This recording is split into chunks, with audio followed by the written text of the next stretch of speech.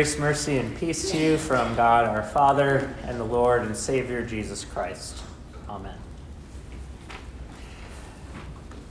What sort of activities would you say define a friend? What sort of activities define friendship? Maybe you can share with me your thoughts. All right, so who here wants to share one thing that you would say shows friendship? Somebody there in a time of need. All right, a time of need. So helping someone who is in need. Trust. Someone you can count on. Someone that always points you back to Christ. Points you back to Jesus. A friend will always have that most important thing in mind, Jesus. Well, there's certainly some more practical things we could think of too. Right? Everyday things, friends. Enjoy doing the same things together. All right, you do stuff together. You do things you enjoy together. That could be having someone over for a game night or for a meal. It could be going on a vacation and inviting some of your friends to come along. Another things friends do is share good news. So if something exciting to you happens and you text your friend and you tell them, my wife's pregnant. It might also be bad news, as we said. In John chapter 15, Jesus lays out what he considers two of the most significant activities for friends to do together. In John 15 is part of this longer discourse in the upper room. It's the night before Jesus dies. Now, on Wednesday night, we're going to be starting a series in the upper room, Evenings with Jesus, an evening that will never end. And we'll be looking more specifically at these chapters where Jesus unpacks his intimate relationship with the Father and his intimate relationship with his people. That starts on Wednesday with Ash Wednesday service at 6:30. But we're getting a glimpse into it right here in chapter 15 where Jesus says, number one, a friend is willing to lay down his life for the one he loves. Greater love has no one than this, that someone lay down his life for his friends. And then he says, you are my friends. The second thing he says defines friendship is that a friend speaks the truth plainly and honestly and genuinely. He says, no longer do I call you servants, for the servant does not know what his master is doing, but I have called you friends. For everything I have heard from my Father, I have made known to you. That's part of this whole series of conversations in the upper room that Jesus is unpacking the truth.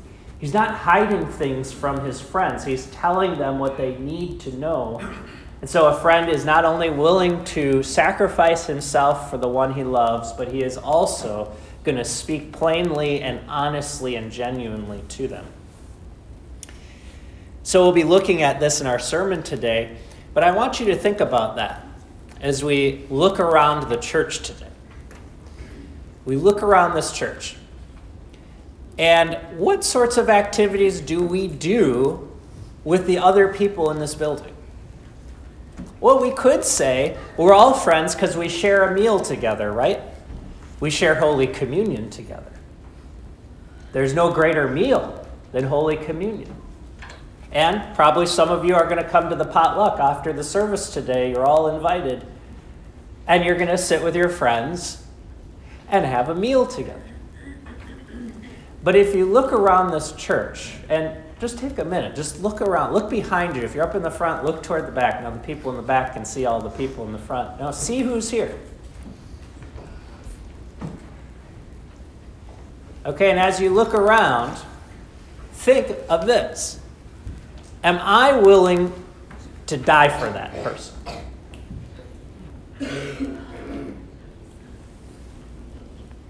There's probably some people out there that you don't even know, and maybe you've even been going to this church together for decades, and you really don't know these people. But they're here, they're sitting in church. They come from their life, and they've chosen this day to come to this church with you. Are you willing to die for that person? Well, Jesus says he is. He says, you are my friends. So he looks at every person here and says that I am willing to lay down my life for you. And I will speak the plain, honest truth to you. And so if you look around and you see somebody you don't really know, maybe there's some people that are kind of strangers to you. I was in O'Hara's Bakery not too long ago, and I saw a waitress wearing this slogan. And people who are in the front can probably see what it says here. It says, there are no strangers here, only friends you haven't yet met. There are no strangers here, only friends you haven't yet met. Now that's a bakery restaurant slogan, a good one. But does that slogan apply to this church?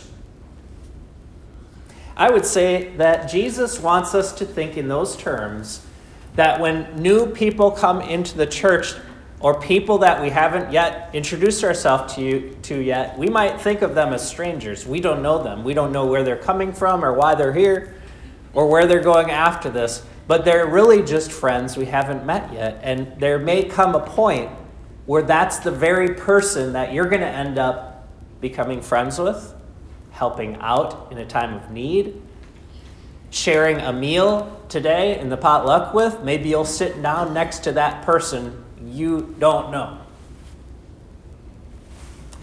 Jesus is trying to teach his disciples to think of friendship in a deeper way than we're used to thinking of in our day-to-day life. And here are the three ways he lays it out for us. Jesus is our friend.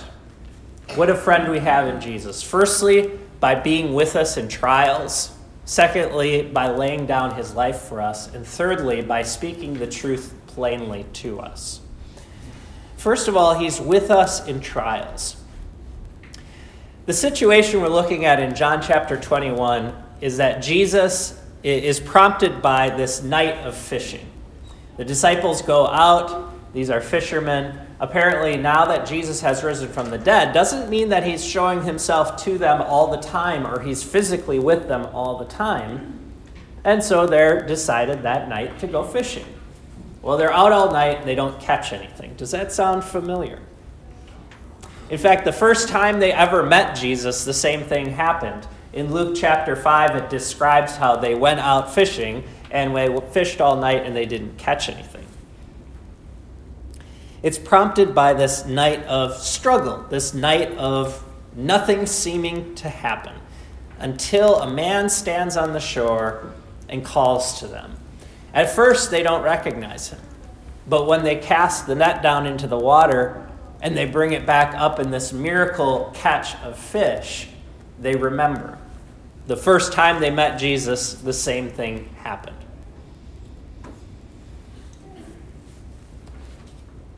Jesus doesn't say to them, Peter doesn't say what he said the first time. The first time he met Jesus, he said, "Get away from me, I'm a sinful man, I can't be in your presence." But this time, Peter doesn't say that. Instead, he jumps in the water. It says he casts himself in, plunges deep, and swims to shore, while the others, who maybe are more practical thinkers, just say, well, let's just row the boat to shore.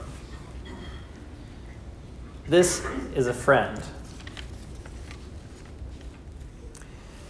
William Shakespeare has a quote in one of his plays, Henry V, where he says, we happy few, we band of brothers.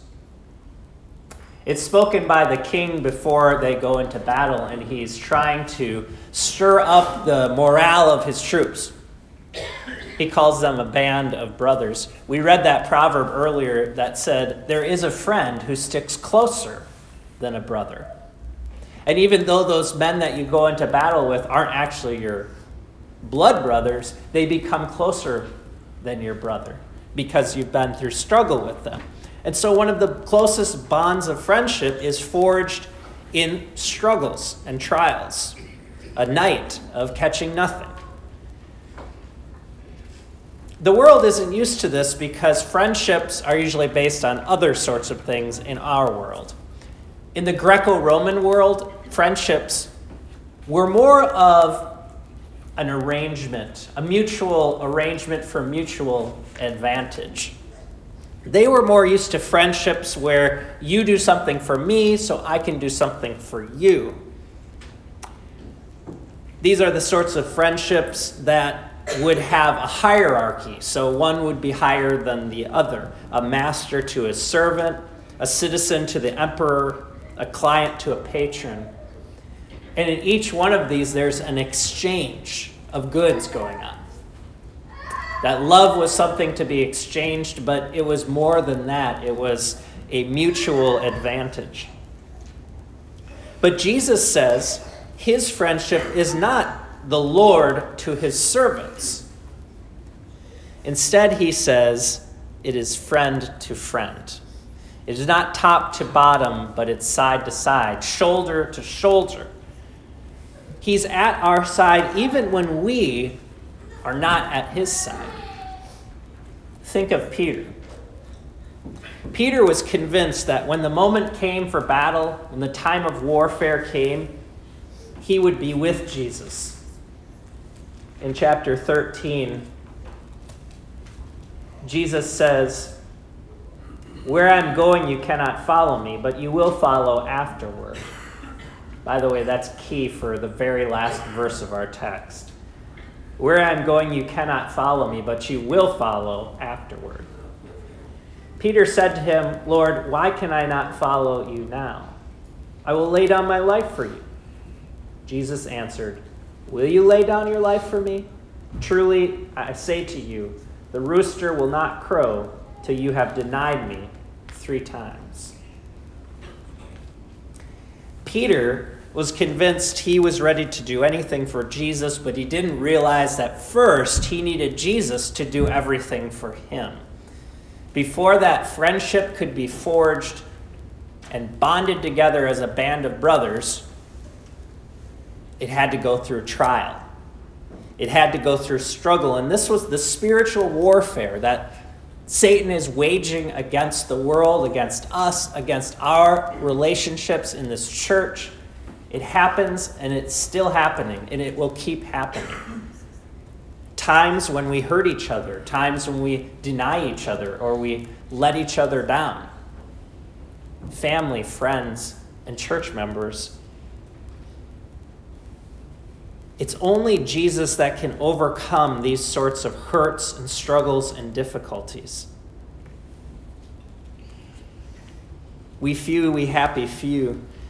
Well, we are the few, and we are going through whatever trial you're going through. Even the person you saw back there that you said, "I don't really know that person," is a person you're sharing the trial with right now. You just don't know it. A stranger who is actually a friend you just haven't met yet, because whether or not you're involved and you know, when we get to heaven, it's going to be revealed that that stranger is a friend you just hadn't met yet, that we are all going through the same thing. It's a struggle, and it's a struggle that leads to death. So Jesus told his disciples, "Greater love has no one than this, that you should lay down your life for your friend." The second way Jesus shows his friendship is he lays down his life. Now, we could imagine this line being spoken in our world, "Lay down your life." But it's usually spoken by a superior to an inferior. It's usually something that a senator, a commanding officer, a superior might say, "Lay down your life for your men, for your team, for your country." However, in our world, often the person speaking that is not the one to be the first out into battle, not to be the first to risk his life. And yet here you have the highest ranking official we could ever imagine, God himself, who is not just telling you to go lay down your life, but he's the first one to do it. He's the first one to give it all up, the power, the glory, the riches, and the fame. And for those who don't even like him, for those who hate him, for his very enemies, he lays down his life. Jesus reveals his love in that while we were strangers, it says in Ephesians chapter 2, verse 12, remember that you were at that time separated from Christ, alienated from Israel, strangers to the covenant of promise, having no hope and without God in the world. But now in Christ, you who once were far off have been brought near by the blood of Christ, for he is our peace, who has made us both one, and has broken down in his flesh the dividing wall of hostility. Tearing down walls, so that you who were strangers, far off from even knowing God or his covenant, and this dates back thousands of years, God has made it possible to tear all of that down through Christ so that you, Gentiles, can be brought in. He dies for you. He lays down his life. He says, I am the good shepherd. The good shepherd knows his sheep. But a hired hand doesn't know his sheep. He runs away when there's trouble. But the good shepherd lays down his life for the sheep. He's laid down his life for you. That's friendship. Having struggled with you, having laid down his life for you, he then speaks plainly. After all of this, he can finally speak right to your heart. And you know that he doesn't have any ulterior motives in mind. What he's after in your heart has no other motive than love. However difficult, however painful that truth might be. And so listen what he says to Peter. 3 times he says, do you love me? How would you feel if Jesus said this to you? Do you love me? Do you love me? Do you love me?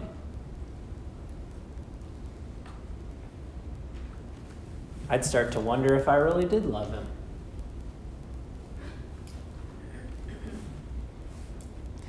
Three times he says it,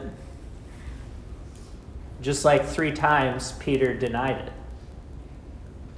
3 times Peter turned down that love. 3 times Peter turned against Jesus, turned away. And unlike a friend, he didn't speak the truth. But 3 times Jesus says, do you love me? He speaks plainly. And Jesus has to. There are plenty of relationships in this world that we know where people hide things from us. Relationships that you can see in politics, where the head of state will give a speech or give a news report, but you know they're not revealing all the secrets about the balloons that are flying over our country and all the things that precipitated or that will follow. You know they're hiding things and keeping them for national security reasons. Or you watch an NFL coach come on and get interviewed about plans for the new season, and that coach is going to tell you things, but he's not going to reveal all his secrets. He's not going to reveal his game plan. And then we have acquaintances we know in our personal lives, at work or at home, who we know they're not really telling us the whole story. We say, how are you doing? And they say, good. You really think that's the whole story? But Jesus says a friend doesn't hide things. Now, Jesus did hide things from his enemies. There were many times when he didn't speak. There were other times when he spoke in riddles and parables. But when he speaks to you, he wants you to know everything. Excuse me. And this is what he wants Peter to know. If you love me, feed my lambs. If you love me, take care of my flock. If you love me, feed my sheep. He's showing Peter that Peter's going to follow in the same footsteps as Jesus. At the very end, the last thing he says to him is, "Follow me." Peter's going to follow in the same footsteps as Jesus. The footsteps of struggle. Struggle against the enemy. Struggle against spiritual forces of wickedness. Struggle against those who hate and persecute the church and its people. He's going to preach that message of love. Peter's going to lay down his life for his friends. As the shepherd lays down his life for the sheep, Jesus says, when you were young, you used to dress yourself and go wherever you wanted, but when you are old, you will stretch out your hands and another will dress you and carry you where you do not want to go. It's talking about how he will be crucified just as Jesus was. When he was young, he could put on that cloak, gird himself, dive in the water, and swim to Jesus when he wanted to.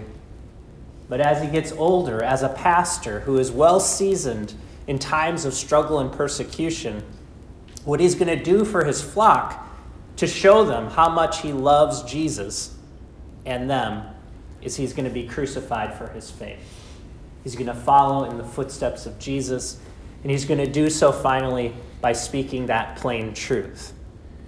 Do you want a pastor who hides things from you?